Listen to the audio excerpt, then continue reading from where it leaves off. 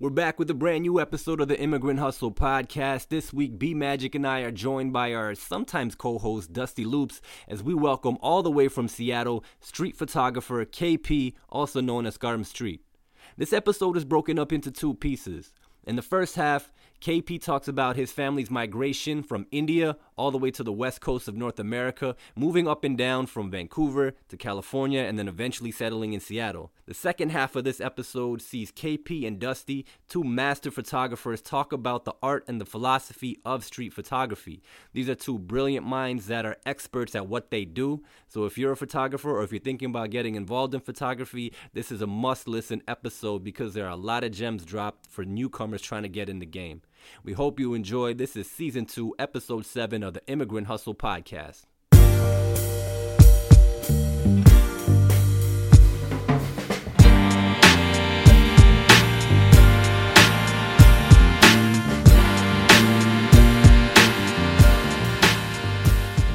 Okay, this is the Immigrant Hustle podcast. I am your host, B Magic. I got my boy Noise with me.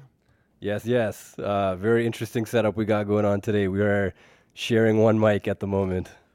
You're like Mean Gene right now, and I feel like Hulk Hogan, but it's all good, yo. It's another fantasy being lived out right now. Hulk Hogan minus the racism.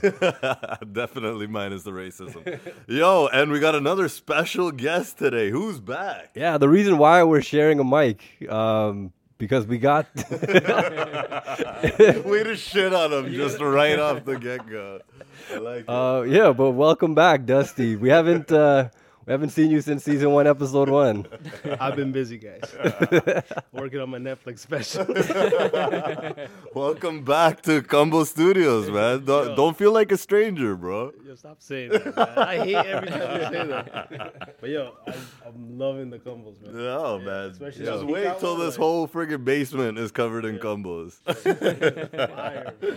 There's like a Pakistani uncle that's like selling rugs, and he's like, I need this. Hold on. First of all, you're not allowed to talk yet, all right? You gotta listen to the rules, all right? Now that you've heard his voice, on today's podcast, we have a very special guest. I think our first American guest, no? Oh, wow. Yeah, all the way from Seattle. Would that be Washington? That is Washington. Yo. Nice. Shout out to my American geography. But yeah, today in the building or in the basement in Combo Studios, we have none other than photographer KP from Seattle. How does it feel to be in Combo Studios? It's amazing. It's amazing, and at the same time, I feel like I need to be doing something with my life because he's shooting a Netflix special. And you guys own this. You know, it could be overwhelming to have this many combos around you. It could open old wounds, but I hope you feel comfortable. Yeah. It's something about the combos, you know. It just takes you back. So first of all, what do you do? Why are you gracing us with your presence here in Canada? First of all, well, I'm just here to see family, really. Yeah. But I come back here regularly, and I just made a ton of friends through social media, and Dusty Loops being one of them. And so, just every time I'm here, it's always amazing to come in and just meet a bunch of creative people and get re-energized again, and then take that with me. Dope. And as always, Noise, what would you like to start off with? Obviously, Vancouver is a big hub of South Asians coming to North America on the West Coast. We know Yuba City. Yeah. So how did your family get settled in Seattle? Well, I moved to the States in 1995, and so I was born in India, but quite young when we moved to the States. But we moved to California originally, and then we had a bunch of like family stuff going on, so that basically relocated us to Seattle, where we have family. But yeah, we relocated to Seattle. We've got a bunch of family. My dad had like extended cousins and stuff that were in like the hotel industry, and they owned a bunch of gas stations. So my parents just kind of went to where we had family. Yeah. So what was that transition like for you, or like what were some of the factors behind why your parents decided to leave India and come out here? My dad originally came to America 2 months before I was born, Okay. And it wasn't because he was like, I'm gonna leave you guys alone, or he wasn't ditching us or anything like that. He immigrated here, and then in order to immigrate and then get some sort of status and then get your family to immigrate, that's a long process. Yeah. And especially when you're just like when he was down in California, my dad originally moved to Vancouver and then basically worked his way down in California. When he was in California, he was just hanging out. He was like living with like men, right? Like that typical like situation of like a whole bunch of men living together in like one apartment. Mm-hmm. And so I didn't actually like. I think he came back to see me once, but again, I was a baby, so I feel like I didn't meet my dad until I was like 6 or 7 years old when we moved to California. And at the time, my dad had basically picked up a habit. Like he was an alcoholic. Yeah. And at the time, he'd been in and out of like the prison system so much, just for random crimes, including stuff at home. But he would also go do like crazy stuff like outside the house. Yeah. But he'd just been in and out of the system so much and he never got his citizenship. So he always just had a green card. So that he was just like a step away from deportation. Yeah. But yeah, so we just ended up in Seattle because of family. As far as like me getting adjusted to it, I was too young to like really, I think, notice it. But Yeah. I definitely remember getting teased a lot. Like it's America, it's like legitimate America. Yeah. I know, like it seems like kind of a foreign place, but like, and you guys have like a completely unique culture here in Toronto, where there's a bunch of people that are from different like backgrounds, and so it's not really scrutinized as much. But like in Seattle, I was growing up like in elementary school. I was definitely in the ESL classes. Yeah. And then yeah, definitely in the ESL classes until about like third grade, I want to say. Okay. And then I moved to a different school, and in that school, it's just me and one other guy.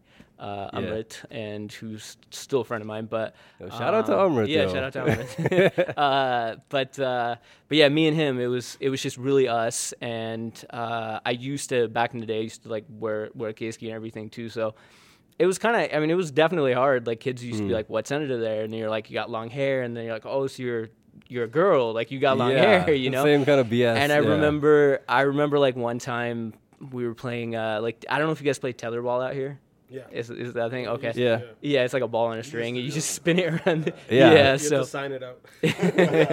so we were playing tetherball, and I remember like the ball came back and like hit the side of my head, and like my Keiski came off a little bit. Oh, and I no. literally remember like 50 kids like gathering around, and it was like this event. Like Yo, that's traumatic. That was my biggest fear in elementary school. Yeah. Was that my hair was gonna open in the Yeah. playground, and I'm like, yo, my mom's not here to help me tie this right now. Right? Yeah, I was like, Yeah. how am I gonna put this thing back together? Yeah.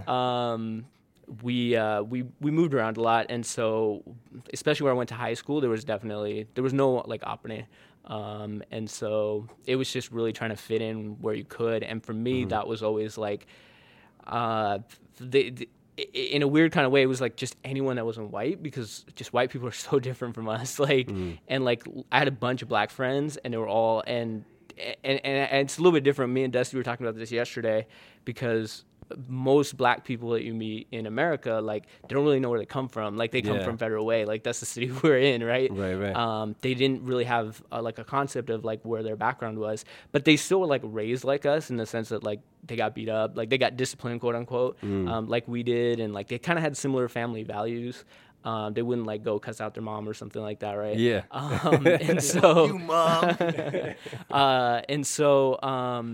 In high school, we had, where I grew up, there was just like, it was cliques, but it was like based on race, basically. Yeah. And so the main ones were like, we had Samoan kids, and like all of them were like huge. Like all of them looked like The Rock. And Shout out to The Rock. yeah. And like we had like the Ukrainian kids, and we had just like in general, I think those were like the two worst, and they would always fight. When you're going through all this stuff, like in elementary and high school, like artistically, like where are you? Sure. Right. I feel like as artists, like we always live two lives, Right, right? You're right. living your regular life with your kids and stuff, but then mentally you're somewhere else and you're trying Yeah. to find yourself, right? I at the time, I honestly can say I was not, like, I was consuming art more than I was like even thinking about creating it, right? And so I was. It's weird because I was having this conversation with Dusty yesterday, and I was like really, really young. I remember going up to my dad, and I don't know if you guys had like in the back of magazines where like you could order those kits that would like teach you how to drop, but you just had to pay shipping and handling, and it was free, quote unquote. Yeah, They'd probably yeah. sign you up for some scam, right? Yeah. And so I asked my dad to order it, and my dad's like, "Joe, we gotta get that, yeah, right?" Like he's like, course. "You're gonna be a doctor, right? Or like you're gonna go to school for business." My dad had like an MBA and like did nothing with it in his life, honestly, but. Like I had a desire at a certain point, and it was when I was in elementary school to like draw and like in my mind I was like I'm good, like, but I was like garbage. And It's okay. I've been there, done that. Thinking I'm Picasso out here. And all it took was like between like my dad telling like just shutting it down a couple times, and then like just a couple people telling me I'm bad, that I was just like I don't even want to like invest time in this, even though I still like really thought it was cool and I wanted to do it. And like hip hop for me has been like a part of my life since I was like, you know, as basically when I got to a point where I could speak English well enough to like understand like what they were saying. Like my sister put me onto like Tupac, and like it was game over from there, right? What's the age difference between you and your sister? So I have two older sisters. My oldest sister is like 5 years old, and 5 years older than me, and then my middle sister is 3 years older than me, and she's the one that like put me on a Tupac. And stuff. So you obviously influenced you. Right. And at the time, like she was listening to like, you know, it was like the Ja Rule era and like all of that. Right? Shout out to Ja, yo. So she put me on to like one of the first songs, which is still like one of my favorite songs to this day, is like Unconditional Love, like by Tupac. It's just one of my favorite songs. And like I grew up without my dad for the most part. And the years that my dad was there were like troubling, without going into too much detail. I'll let you put that together. And so for me, it was just really like that father figure, right? It's like Jay-Z said, where he's like, we don't have dads, but like we get to pick who our dads are. Like literally that's what that was for me. No, yeah, well, I know for me, that was one of the reasons why I fell into love with hip hop as well, was because when anything is going wrong in your household or in your life, you realize, well, to certain people, not to all, right? But to certain people, music is therapy. Yeah. Right? You don't even necessarily need to hear somebody talking about what you're exactly going through. Yeah. But it's still, yo, I'm going to be in my room, I'm going to bump this music, and it's therapeutic, right? So in that sense, that's when I got a greater appreciation for the message behind music. Sure. So the likes of Tupac, like I have a big gap between me and my older brothers. I'm the youngest, right? And that was the stuff that they were pumping me with. Right. And the older I got and the more I was going through these things because they were in their early 20s while a lot of these classic albums came out in the 90s. And that spoke to me and still speaks to me till this day. Yeah. Now that I'm even at older than they were when they wrote that. Right. I think of it and I'm just like, how the fuck were they wise? Right? Because I'm like, and it like literally those words still have that same effect today. Sure, for sure. And especially with someone like Tupac and like the political stuff that he has, it's so relevant, right? It's still relevant. You could put Tupacalypse on now, and it sounds like from such a different era, because the later Tupac stuff could be contemporary in some weird kind of way. Like it still sounds somewhat vintage, but like you could put Tupacalypse on and no one's going to mistake that as something that came out in the 2000s, let's say, right? But at the same time, the message that's in those songs and, you know, like just the deeper underlying tone that he has is just so relevant right now. We've talked about this before too. When it comes to street photography, I have like two approaches, and they're not like official approaches, but I think they're probably, it's the two ways you can go about it. One is you're trying to capture something in like somewhat of a true essence, right? You're trying to capture a moment, and it's something that's speaking to you, and hopefully if you do it right, it's speaking to other people, and there's like they can literally look at a picture and there's a story there. Whether that's true or not, it's not the case, right? And as a photographer, you know, sometimes a lot of people have this perception that you're gonna make something that's true, right? But I'll tell you right now, like I shoot more quote unquote candid style, but I'm shooting stuff how I see it. There's a story in my head. Sometimes I don't go up to these people and ask them what they're doing, which would just be weird anyway. But like I shoot a scene as I see it in my head. And I didn't choreograph it in the sense that I didn't pose people or adjust the lighting or, you know, anything like that, or pick the setting, but I choreographed it in the sense that this moment is saying something to me right now. So when you pick a scene, sure, are you one of those that literally just waits until someone? I do a bit of both. I'm not patient. Like I wish that's something I'm trying to develop in myself. Right. Because and it's starting to develop a lot more because I'm starting to something we were talking about yesterday, going back to the elitist conversation, was shooting film. And so I learned how to shoot on film, but then I completely like picked up a digital camera and I was just obsessed. I was obsessed with post-processing. And I remember in those early years, I was that guy that was like, it's not about what you get in the camera. It's about like, I can make it look beautiful post. Right. But you have to learn that lesson, right? But like that post-processing thing is funny too, right? Because a lot of people that I've spoken to, even like, you know, my friends that started out in photography, right? They're just looking at it as like they shoot something and they're like, "Don't worry, I'll fix it in post. I got it right." But then I was asking them like, "But do you understand like when you use stuff like apps like VSCO and you see those filters? What is that? What is that filter?" And they're just looking at it as like, "Oh, that's just BK1, BK2." I'm like, "No, that filter is emulating a film." Yeah. Right. So back in the day, like if you're shooting, on film, like you know. Analog style, you have to go select a film that's going to work to the scenario that you're trying to shoot. Yeah, because you can't adjust white balance afterwards. Nothing like that stuff is coming with the film. Right. So if you're shooting like say concert photography, you want it black and white, right? You'll get a film at a film of speed of 3200. Yeah, you're shooting Ilford. Right. What's it called? So if you're doing that digitally, you have to put that's my approach. Sure. When I'm editing stuff, okay, if I was shooting this on a Portra 400, how would I edit it? Not like, oh, I'm just going to edit whatever and see what it is. Yeah. A lot of people don't know that. Yeah. They don't know that they should be trying to emulate film. Yeah. For me, I was always trying to emulate film as well, because I think it's very apparent from my work, even my digital stuff. And if you can see, I think most people that have shot for a little bit can see that this is truly, and like weirdly speaking of someone we've talked about constantly today is Imrose. Like when me and Imrose connected, the first conversation me and him had was, he was like, "You must be shooting film," and I was like, "No, I haven't shot film in a long time. Like this post from like 7 months ago, these 3 were like film, but the rest is just digital." And like that's what we really bonded on at the beginning. And I'm the same as you. I was trying to emulate film always. And because I, like when it comes to photography, or when it comes to the visual aesthetic side of it, I'm not super drawn myself to like the sharp, like extremely like digital looking stuff, which is amazing. And people do amazing work in it. I totally understand. But for my own work and my own like style as I've developed it, I'm more into like soft focus. I'm more into I hate the grain. Sharp topic. Yeah, me and you have talked about this before. Sharpness is like so subjective. Yeah, I totally understand. Like I shoot like with my digital setup, I shoot from a place where I start at a sharp image because it's easier to start from a sharp image and go backwards in post, right? But anyway, going back to that whole conversation, so with street photography, I have 2 approaches. The 2 approaches I have is one, I'm trying to capture a moment. I don't want to disturb the subject, so I'm trying to be as stealthy as possible, right? And I shot, like I was telling you, I shot like a digital Leica for so long, so it's just shooting all manual, and I got used to that, and I got used to like how I could get my shots with that. That was an M9.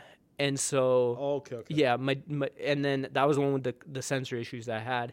When I switched to Fuji last year, that was the first time in like 4 years I had something with autofocus in it. Because even when I shot film, I never bought a point and shoot. I remember you messaged me about the autofocus. You're like, "Yo, this is a little too much." Yeah, like, I didn't like it at first because it was weird to like give my control up. It's tough because you're going from a completely anyone that knows that any Leica you get, even digital, it's all manual focus. Right. So I mean, they make like a few like point and shoots, but for the most part, the main like model that everyone wants, the M line, is all manual, which is what the M probably stands for. Right. But anyway, going back to it, the other approach that I use with street photography, and it really depends on my mood. And again, I think a lot of this goes back to like the previous conversation we were having about my childhood and how I grew up. You know, sometimes I'm in the mood to like talk to people. Sometimes I'm like, I want to push myself out of my comfort zone and go have a conversation with someone. And so The portraits that you see on my page are all a result of that, versus the other stuff might be more like run and gun, if you will. And I'm learning. I'm starting to have more patience. Going back to the film thing, that's why when I started shooting film, it made me look at light in a completely different way and understand light in a completely different way.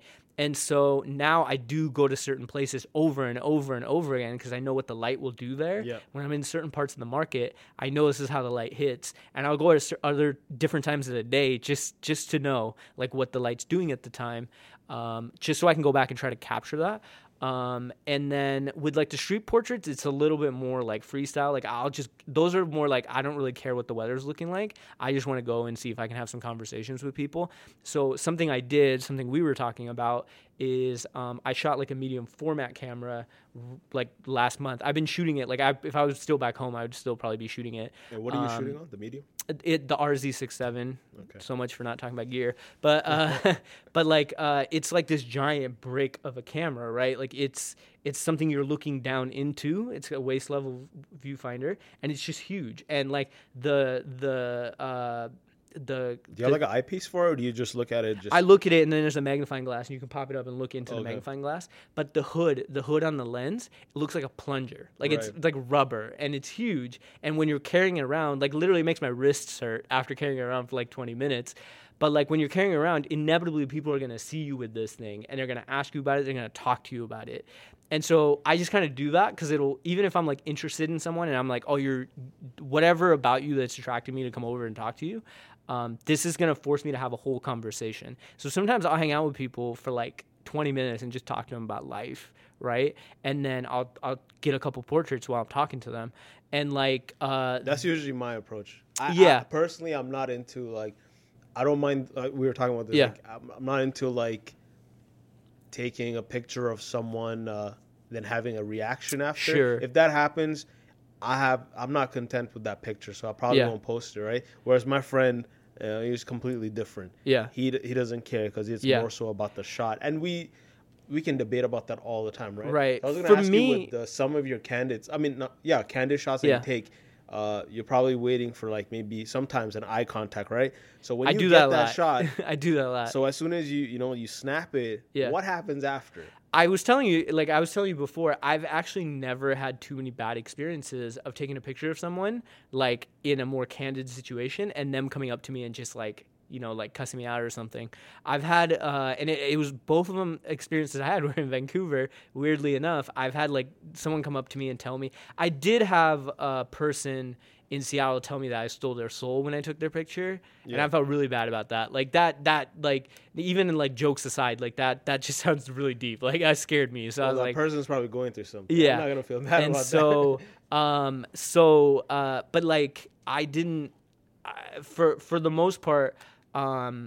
That does happen. And initially when I was shooting, I used to shoot, this is something we talked about before too, because I shot a whole series like this because I realized I was doing it. I used to shoot people's backs like a lot. Yeah. And what's interesting about your work, and probably because I've been there for relatively maybe 2 years watching it. Right. I feel like there are times you go through certain phases, right, as most photographers. Right.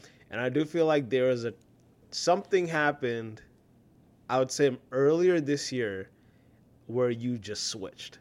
Yeah. And switched as in, I'm talking about composition. Yeah. Just overall quality of the image. Because I also thought you were just shooting digital like on the Leica, but I thought you weren't doing much in post-processing. Yeah. Because the stuff looked it had like soft pastel look. Yeah. And that's just the side effect of that sensor. Like literally what it is. But it looked amazing, right? So even like just regular portraits that you were shooting, they weren't over processed. Maybe they were, but I can't tell, right? Yeah, I can't tell that either.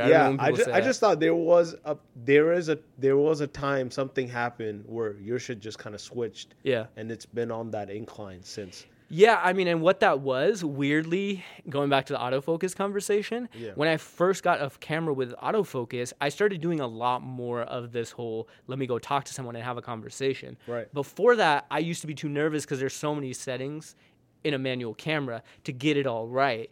To like, if I'm going to go stand in front of somebody and then the whole idea when you go up to someone and you go, let me take your picture, right? First of all, you shouldn't probably say, you should be like, let me photograph you. Yeah. You got to sound professional. Yeah. You got to sound professional. You got to sound confident in what you're doing, right?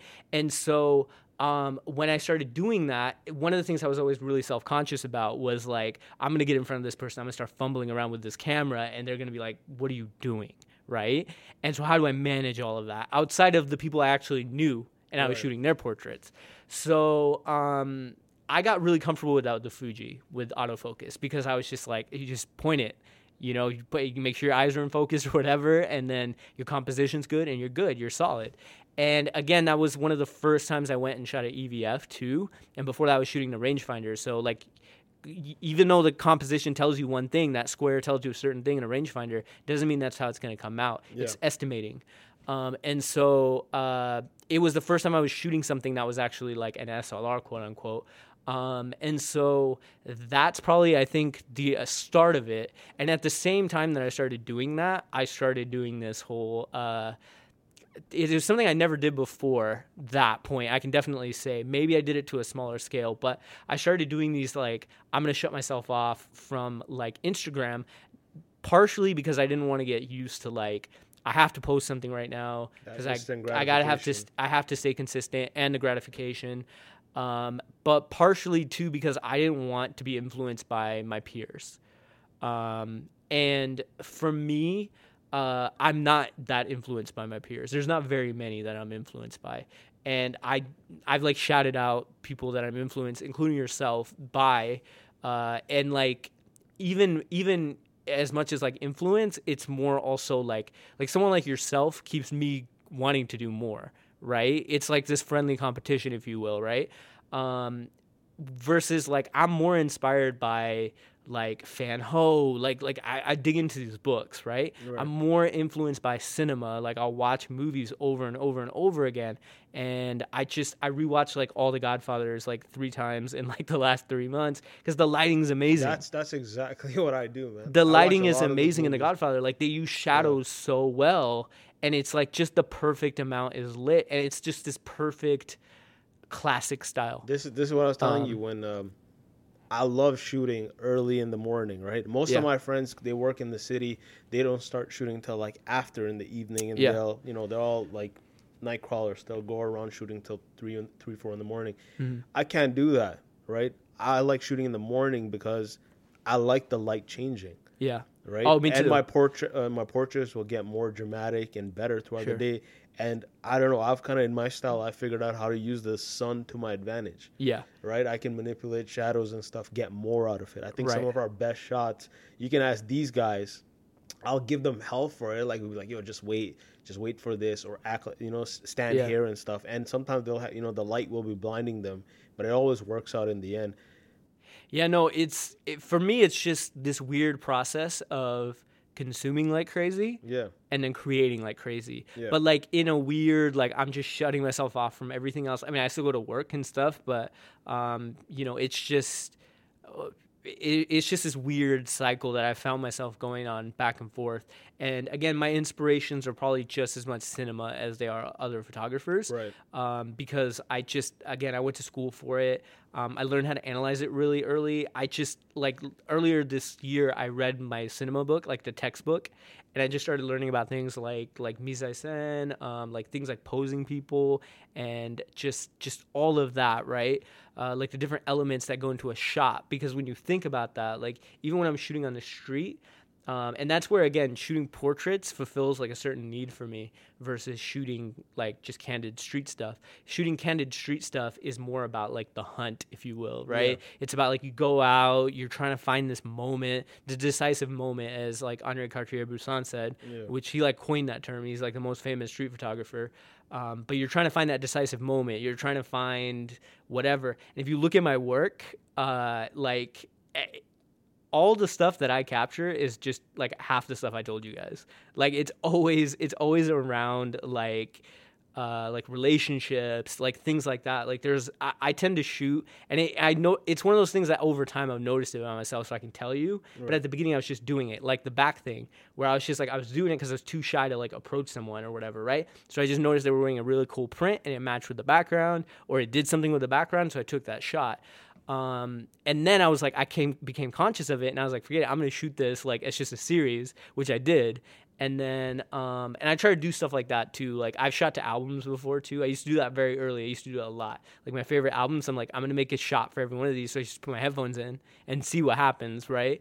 What's your favorite, album cover? I can't tell you. No? I can't tell. No, I can't tell. Not like I'm shy, but like, I just don't know. Like, it's too many. Because for me, like, even like album covers was such a big album deal. covers. Yeah. Because that's also one of the things, like when I'm digging, if I go look for vinyl, the one with the most fire album cover probably got a crazy sample in, right? I'm more of a fan of like artwork rather than photography, but when it comes to photography, in my opinion, there's nothing better than DMX, like in blood. To you guys, for somebody like me, just to bring it back to hip hop, who are some of the GOATs when it comes to hip hop photography for the people who may not know the names but might recognize the images? For me, it's Che.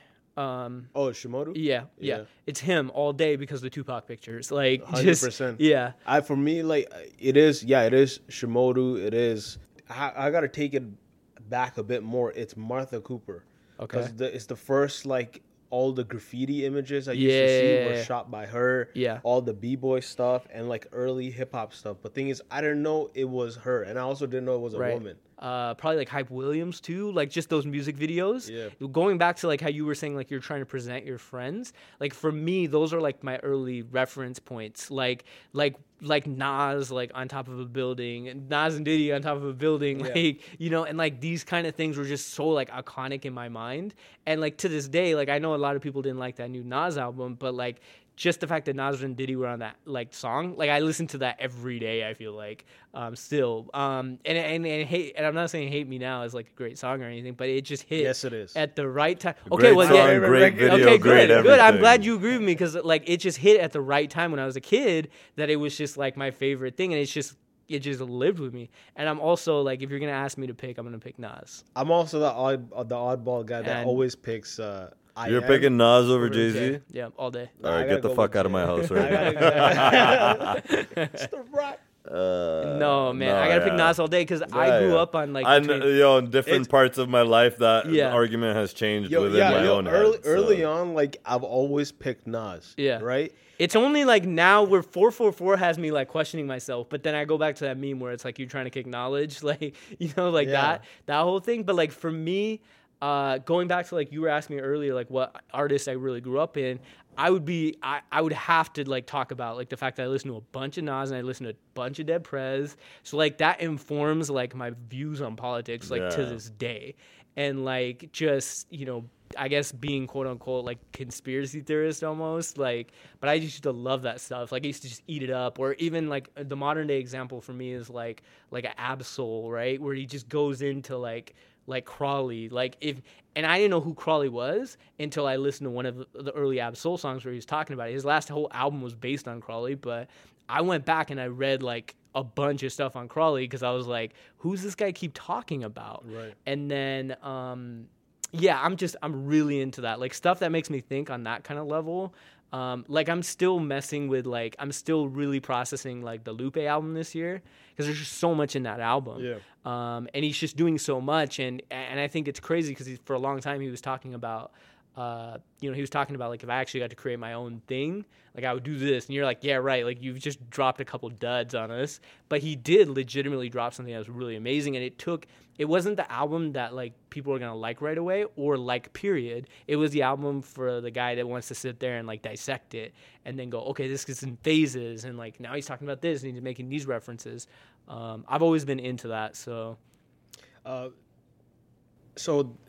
old method of how people were just hiring photographers through these set agencies, and there's like a lot of exclusivity of only a handful of guys that were working from those, and you can only get your stuff done through that. It seems like that model is still there. Like obviously it works in like fashion houses, But as far as like at least like in the hip hop culture, it's kind of getting slowly removed because in the past 2-3 years, it's all these kids that are doing it themselves straight off, social media. Yeah. And now all of a sudden these kids are like, the go-to photographer, a lot of these magazines and even some fashion stuff and all these artists. What do you think of this new wave of these photographers that are doing it themselves? Sure. And it's the same thing, right? Just like rap. They don't fully know everything. And, they're not that knowledgeable about like, the Martha Coopers and stuff. Yeah. But and also some of them have just, like a Gunner Style has just adopted like that flash style photography, which, so it's been around for a long time, but it just adapted to hip hop. Yeah. So how do you feel this new wave of success that's happening and the politics that kind of come with it? It's a weird, like, conflicting thing, right? For me anyway, because it's the direct parallel is hip hop. Yeah. Right? Because you kind of have this same thing that's happened where before you had to get signed on by a tastemaker and that was your channel, right? So if you didn't fit, like, it sucked. But then it was amazing because all these kids that were making amazing music that were making it in their basement got an opportunity, could get an audience, could get a following, and then they could just be independent. Like, they could just be like, forget it, I'm doing this myself. So that's like the amazing part of it. But then you start to have, and this is the conflicting part for me, is you start to have maybe like a diminishing of the actual quality of work. And specifically to photography, I don't know if this is applicable to hip hop because I'm not a rapper or I'm not a singer or like, I'm not in the music business. So I couldn't say. But for photography, what I find, and you probably find this all the time, and this is a little bit of elitism probably in both of us, for real, but is I meet so many kids that don't really even know how to use their camera right. Like they have it in automatic. And like they just have a lens. They paid the money. They pay the entry fee for the equipment, and they go to a certain amount of shows, and they just start capturing some pretty decent images. But their whole goal is to just blow up on Instagram, which to a certain degree, like, it's fine. I get it. I'm not a big fan of that either. My only thing with these, like, like the talk we went to yesterday, right? Is these kids are blowing off strictly because of the subject in their content, right? Yeah. Which might be like a Jay-Z or Beyonce. Right. Do we really care about these photographers or do we care about the subject? The actual, right? Like, again, it goes to that access conversation. Like, you have access to this person. Yeah, like a Gunner Style grew up with, like, right now the hottest people out are like, your Playboy Cardis, Young Thug and stuff. That's their homeboy that grew up with them. So I'm going to take pictures of him. And now as a kid, I love their music. I love these pictures. Oh, I love you too, Gunner Style. And to a certain extent, there's an I'm spacing. I can't say this word. English is like my third language, by the way. Authenticity to that, right? Because you have this kid that's from that life with that artist. Again, it goes back to like, I like your work with these guys because you understand them, you hang out with them, right? So it's not just like we just hired someone that doesn't know anything about Toronto, doesn't know anything about the scene here, doesn't know anything about Apne, and then they're shooting these guys, right? So to a certain extent, there's obviously a positive there. For me, where it starts getting like a little eye roll from me is when kids aren't even interested in, like, it's the whole like trolling culture that like we live in, where people are like, it's why like such like old heads always have this problem of like you can't dismiss Eminem like just because he came before your time. Like, study the culture or whatever, right? Become a student of the game. And a lot of that for me comes from my background being Punjabi, right? Like, we're taught that kind of stuff growing up. I'm taught that stuff like with Gwali artists, like they respect their elders, they take on their name, right?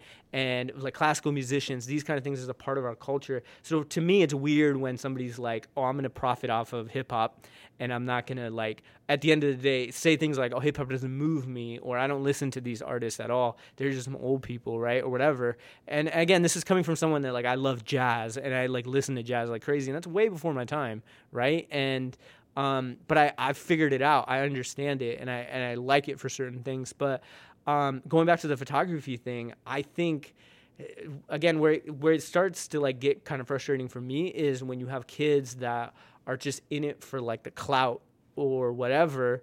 And then that's it, right? Like there's no growth. But But that comes with being a kid too, right? True. But there's a lot of things like I know, like I'll feel a certain way about someone doing something, but then I just gotta remind myself, like I was doing. Yeah, and like I said, it's a conflicting thing, and at the Yeah. same time, there's like an authentic experience there from that kid, right? Of like what he was seeing at that moment and how he saw it. So you can't take that away because it's still art. That's still something that they created from a place within themselves. It's like I said, it's like a weird conflicting conversation. I feel the same way about hip hop because at the end of the day, I can't shit on like all these young artists. I don't listen to the majority of them, but I get it. And they're still moving the culture forward and they're still doing certain things. But yeah, for me, and it probably comes from some like weird, like egotistical place of like, I want you to have to put in your 10,000 hours. I haven't put in my 10,000 hours. But in like, today's age and today's climate, art is 10,000 enough? I feel like we well, hold on. I think people aren't even hitting 10,000 and they're popping off. If that's what Right. you're asking me, Yeah. because I think there's people that put in 100 hours and they become viral. Right. And they take off, and they never even put in 100,000. I'm like, I sit here and calculate like what it would take me to make 100,000 or put 100,000 hours with photography, and it's probably gonna be like by the time I'm like 50 years old, right? Yeah. Like to me, my idols in photography didn't create their best work till they were old, right? And so, and I respect that process, and I understand that everything I'm doing, and because it's one of those things you fight with, and I'm sure this is like an interdisciplinary thing that you guys maybe even go through, because there's times where I'm like, I'm going to cram all this stuff into my brain, right? And I'm just going to learn like as much as I can about this discipline or just lighting or just posing people or whatever that might be. And I've done that, and it shows there's like definitely like growth, but at the end of the day, like where I am right now, I'm pretty sure in 20 years, I'm going to be like, I was still trying to figure myself out. Yeah. Because I'm still to a certain extent imitating certain people. Like it's not 100% coming from myself. What I'm doing is I'm learning, Stanley Kubrick used this to show this emotion, use this angle to show this emotion, use the 35 millimeter to do this. That was his thing. I'm learning that, or I'm learning, Van Ho used this technique. He used shadows like this, or, Bresson used them like a certain way, right? But I'm just learning tools to be able to try to get what's in here, like out, right? And in my opinion, once you do that enough is once you develop your own voice, right? You got to do that. You got to copy people to a certain extent. And so I totally wouldn't ever bash on anyone that's like just picking up a camera and just trying to do something that someone really famous on Instagram is trying to do, and just try to replicate that, because there's a certain lesson there. And I've learned that lesson too, because there's like certain fads that have come and gone since I've been on Instagram that I was like, how are they doing that? And just having to go and teach yourself before the YouTube videos started coming out, like, because now it's like something comes out and people are like, oh, this is how you do it in Lightroom. And this is like pre that. It was just like, how are they doing this? How are they getting this look? I think that's powerful, like having to actually struggle. But I'm also like, something I know about myself is that I'm not the guy that's going to like open up a book and read and like learn. Like Right. I got to do it. Like I got to do stuff. So yeah, going back to that whole like thing. Do you find yourself growing as a person, like individually through photography? 100%. Yeah. Like I like I was saying, I'm by nature I'm a very introverted person, and I mean I guess whenever I took those tests I was like dead in the middle, but I feel like I have extroverted skills because we moved around a lot when I was a kid. So I was always a new kid. So I had to like go talk to people. Like, again, going back to like how you were like, I used art to be that guy. For me, it was always just like, I gotta make this person laugh. I've got to like connect with this person. And that should just be genuine or whatever the case might be. That was always just my approach. So I just picked up those skills like growing up. And so for me, like going and just taking my camera down the street, like I said, like the last couple of weeks I've been just shooting. I walked around for like 4 hours one day and I shot 10 shots, like, because I was just like, I'm not running into the right situation, I'm not running into the right person. And my whole idea was I was shooting portraits. And you know how you said like you want to show your friends in a certain light? I just feel like I've got this talent or this drive, at least. I don't know if it's fully like manifested itself. Right. And that's the other thing too, like going back to like childhood, like I just never thought I was like talented because I was always told I wasn't. Like when it came to like the art scene, I just did it enough to where I was like, people started like saying stuff about it, right? Or started giving me some compliments. And that's what like helped me kind of get there. But like, again, going back to like portraits, like going up to someone and having a conversation with them and having that life experience is like, it's powerful. And like I said, I just feel like I've got this talent or this drive to do this. And why can't I just shoot a bunch of random, like you would be very, very surprised at like even with your question earlier, you'd be really surprised how many people are excited to get their picture taken by someone. That sounds like they know what they're doing. Nobody asks them. Like no one asks you. You're like doing a community service, like by like doing this, like in a weird kind of way. It's like, it's very strange. And you guys had talked to me earlier about a picture that I took of a gentleman, and it's his back, and he's clearly like very not well put together. And what that was I walked into a church because I was just walking past the church, and I was like, I wonder what's up in here, right? And so I walked in there, and I just heard noises like at the front lobby. I walked in through like the side, and I just heard someone screaming. And so I walked out there, and this guy was there, and he had no shirt on. His pants were falling down, and he was holding them with one hand. And, he was extremely like, he needed to bathe. Like there was a smell in the entire room, right? And so I started talking to him because I was just like, why are you here? And I didn't have any money on me at the time, but I felt like I needed to do something for this guy. So I was like, you know what? I'm going to be right back. So I went and got some money like from the ATM, and I gave him some money. And then he just started inquiring like about my camera. And I generally, me and you were talking about this, I generally don't like to, that's something I did when I was earlier, like where I would shoot a lot of like homeless people, because if you give homeless people money, they'll pose for you. Like no joke. It's some weird like dollar model like that you can hire on the street. But at a certain point you start to feel like that's like exploiting the situation a little bit. Yeah. So for me, I won't take that shot unless I feel like it's really saying something. Or if I know the person, if I've talked to them multiple times, or I just put one up the other day where I knew the guy because he used to come into the bank when I worked there, and he recognized me, and I like had a conversation with him. And, but anyway, this gentleman was like, I want you to take a picture of me. And I was like, I'm not giving you this money to do that. And he was like, no, take a picture of me. And he turned around and he did that. Like he just spread his arms out, and he just started like, I think it was maybe like, in his mind, like, because he's at a church and it's kind of similar to like the cross. Like, I don't know exactly what he was going for, but I took it and he looked at it, and it was because I was on digital. He looked at it, and he was like, I really like this. Make sure you do something with this and stuff like that. It was weird. It's a weird experience where like now when I sit back and I think about it, it's like some weird like dots connecting kind of thing. But it's dope because it stays with you, right? Yeah, it's like a legitimate interaction that I had with a human being. That's a crazy thing, because it's like the picture that we're talking about, like the reason why we talked about it is because I was so intrigued that he was wearing pants underneath his pants, right? Right. Two pants, He was right? That's shorts, what drew me like, to the picture, right? But now to hear the fucking story that went behind that fucking one shot, right? And that's the beauty of photography, right? Yeah. There's a little bit that is left up to the viewer to try to figure out.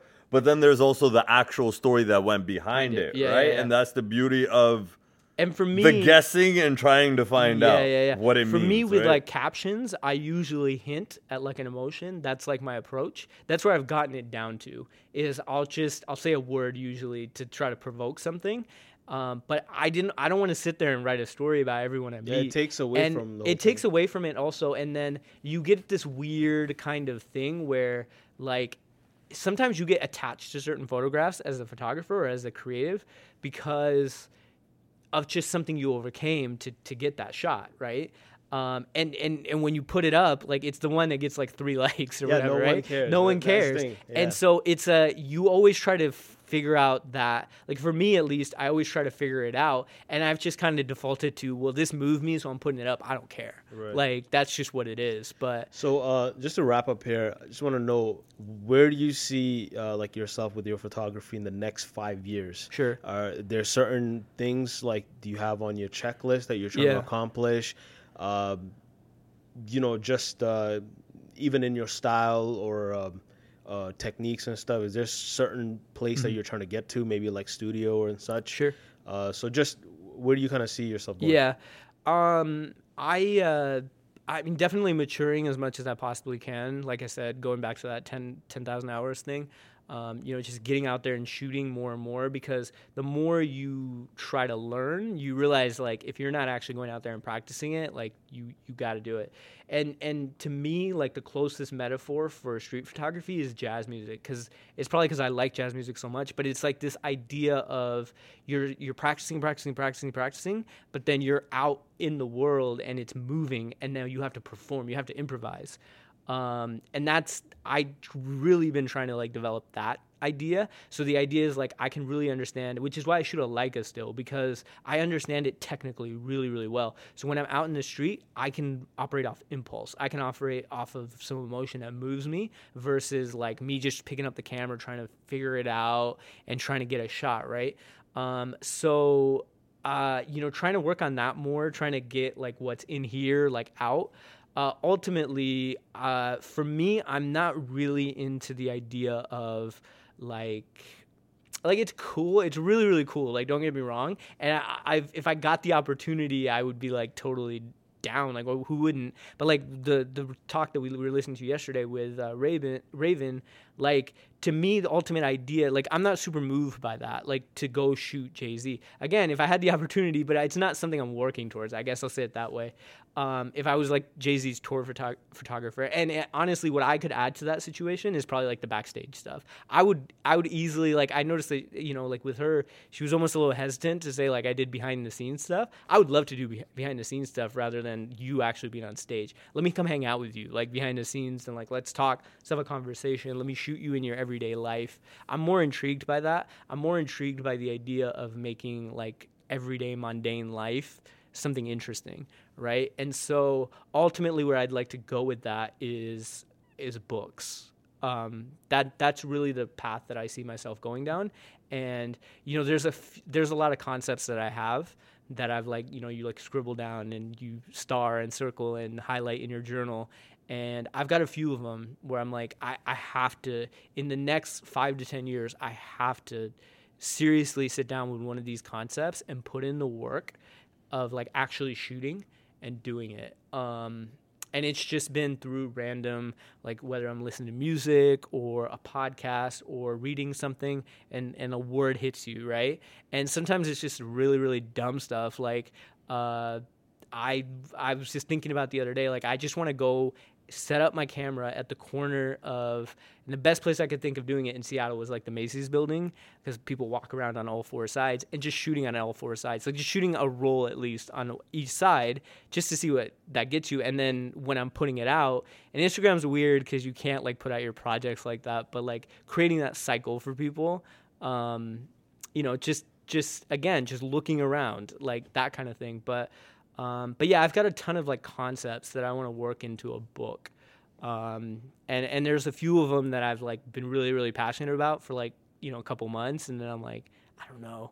But, yeah, definitely. And ultimately, I think for me, because I have a very decent job and I'm happy with what I do, for me with photography, I think my goal with it ultimately is to try to help as much as I can, like, try to maybe have some or have some conversation at least about change, about try to bring light to certain things. And it's one thing I've already gotten feedback on, and which is why, again, I'm just, like, fascinated with you guys and some of the stuff that you have access to, is so many people, the first thing that, like, the average white person that comes up that's seen my work talks to me about is, like, when I've shot the Kantpat, or I've shot, like, like, things that are very, like, close to our culture, because they don't see it.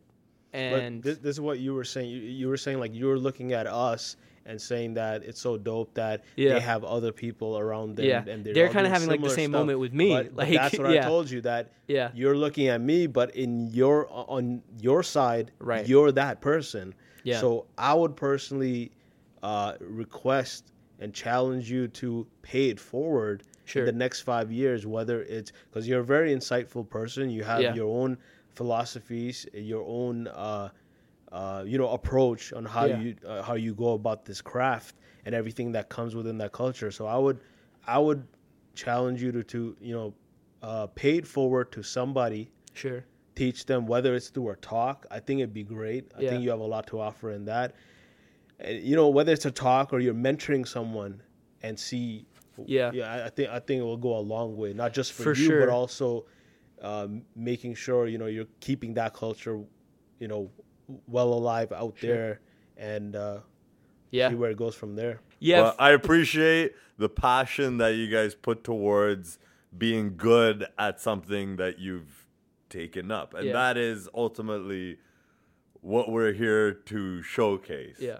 Is that if you're gonna dive into something that you really love, please understand it and get to the highest point that you can possibly get in understanding and in talent as well, right? Because let's be real, for people of our color in all fields, I'm not going to say that it's harder, but there may be other obstacles that may not come to other people, right? Yeah. And that is going to make you 10 times greater at what the fuck you do if you take it the right way. Sure. So for our younger listeners, if you do decide to dive into something like photography, understand it, look to people before you to be inspired off of. And I learned a lot just hearing you guys fucking nerd the fuck out on photography right now. But we have a segment that we like to do where we like to talk about things that we're thankful for. Mm-hmm. And to me, I find it very therapeutic every episode. Yeah. Even though half the time I have no idea what the fuck I'm going to talk about. But yeah, where should we start? Noise, do you want to start it today? Anybody feel confident on going first today? I could just finish it, yeah. Sure, why not? Let's start with you.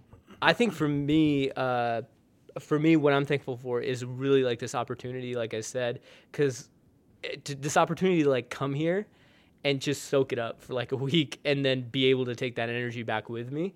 Even last time, and going back to like your earlier conversation, like just connecting with other like creatives that maybe aren't on a level, like they're still developing and still trying to figure it out.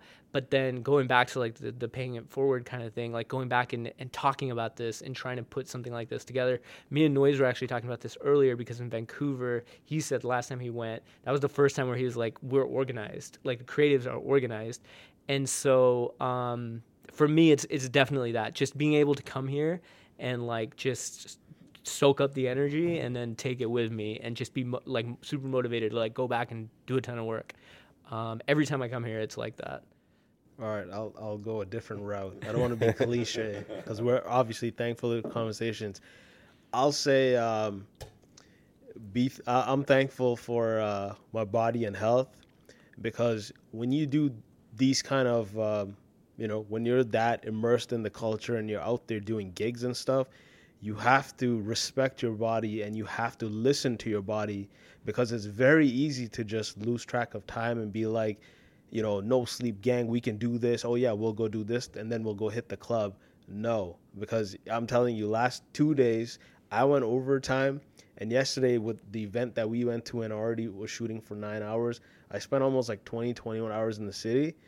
Came home and I woke up at 2-3 like today. So I feel like shit, man. So it's like back pillow gang now. Yeah. I should have left. It wasn't important for me to go to the event. The event was really great, right? Yeah. Again, just I was still like, I'll go to the event. It'll be great to get an insight of another photographer and just connect with people. And we did, and we ended up obviously hanging up too. But I do see that with, when we do music stuff or photography stuff, the other creatives too, they're just sleepless and they're thinking that, hey, we're getting a lot more work done. This comes with it. But guess what? When, God forbid something happens, you're pretty much out of commission.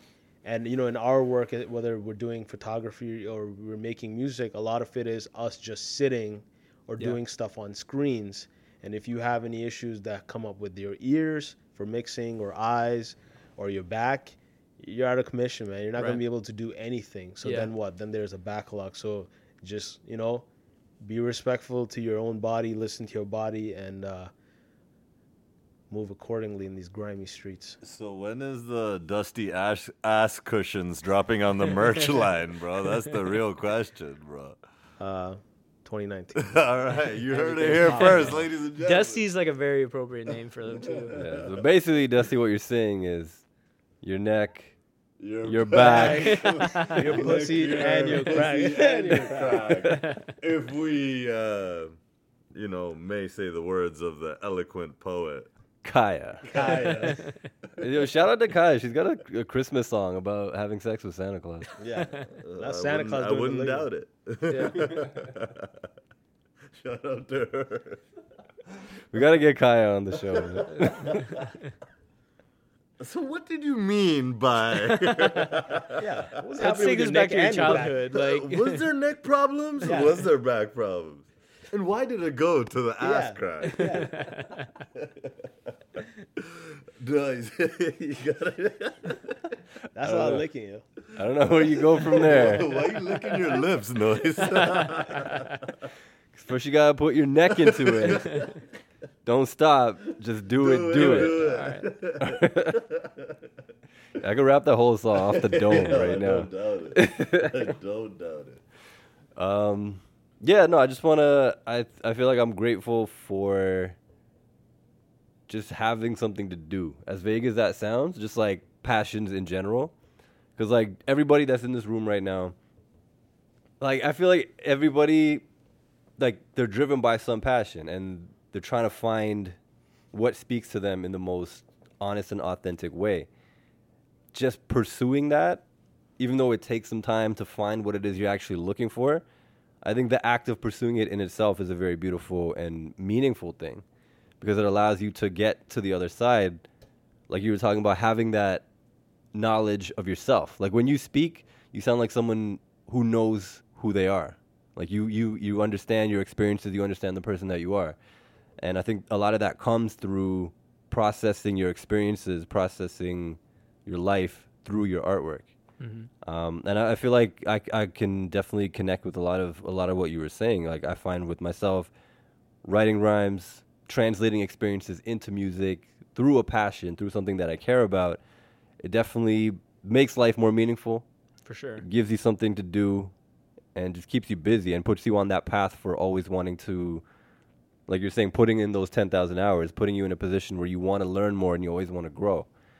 So yeah, man, I'm thankful for just having that passion. Because I think as you get older, it's easy to just get comfortable and just say, well, I'm just going to make money. I'm just going to chill. Yeah. And I'm not going to care about anything. Without being too cliche, I'm very thankful for photography in itself, right?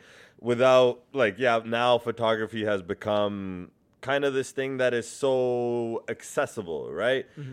Who the fuck? Everybody had that uncle who would bring a fucking camera through back in the days, right? That was the only motherfucker that would document shit. If he wasn't there, we would not have half of the family pictures. Whoever that person was at once upon a time. Now everybody has a camera in their pocket, and that kind of sense of like, yo, we captured something is kind of gone with that because we capture too much that, yo, a lot of it is bullshit now, right? But the sense of I can still open up and thankful to my parents that they kept these things is I can open up a family photo album and I could be like, I remember this fucking moment. I remember what mood I was in. I remember the joy in this very picture. I remember how shit this day was. Right. Just based off a picture, right? And that sense, like I hope that we don't lose that with photography being so accessible. And I feel like that is the most important thing with new photographers. And you guys touched base on it a lot, is capturing a moment. Yeah. And that's what the best photographers do. You're capturing an energy, you're capturing a moment in time, you're capturing a lot of these things, right? So I'm very thankful for the true essence of photography. And I hope that going forward, the greater technology that we have going behind photography, that we don't lose the essence of what it is. Honestly, this has been a really good conversation. And like I said earlier, we could fucking probably do this all night. We could record the longest podcast in Guinness World Book of Records. But on top of that, it seems like you're real. Like Noy said, you seem like obviously you have a good head on your shoulders, but you know who the fuck you are, right? And that is part of the immigrant hustle. Yeah. There comes times where we can have an identity battle. It happens to everybody. Nobody wakes up and is fucking 100% sure of themselves. Yep. It's part of the being a human being, right? But to see how comfortable you are in your own skin now, that is what everybody should inspire to be like. And that is what a lot of people when I look at every person that we are sitting around today, I know that every person here is really comfortable in the skin they are, but there is also a long journey that took them to this point. 100%. Yeah. And that is something with this podcast that we always try to put out there into this world.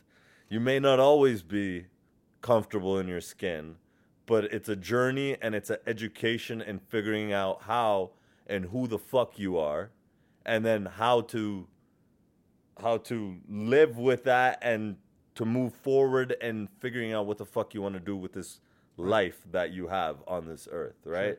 So first of all, I want to thank you for coming here. You know, you made the long trip from just to do this podcast. You know, from Seattle, Washington, where the salmon is just flowing, up here to a Brampton basement.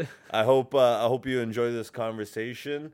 Yeah, thank you guys for having me, first of all. And then I would also just like to add to the comment that you just made, you know, it is a process. And I think one thing that I've learned in life is that you have to live life. Like, I know when you're young, you're just I want this now. And we live in that society where everything's instant gratification. But you have to, at the end of the day, you have to put time in and you have to work. So if I sound like I know myself, it's because I've spent a lot of time with myself, quite honestly, and I've meditated on it and I've done different things. And so I think we should be a little bit more, you have to reprogram yourself to be able to put the work in to get somewhere, rather than, again, it's very cliche, but it's really the journey, right? And it's not the destination. This is the Immigrant Hustle Podcast. Okay.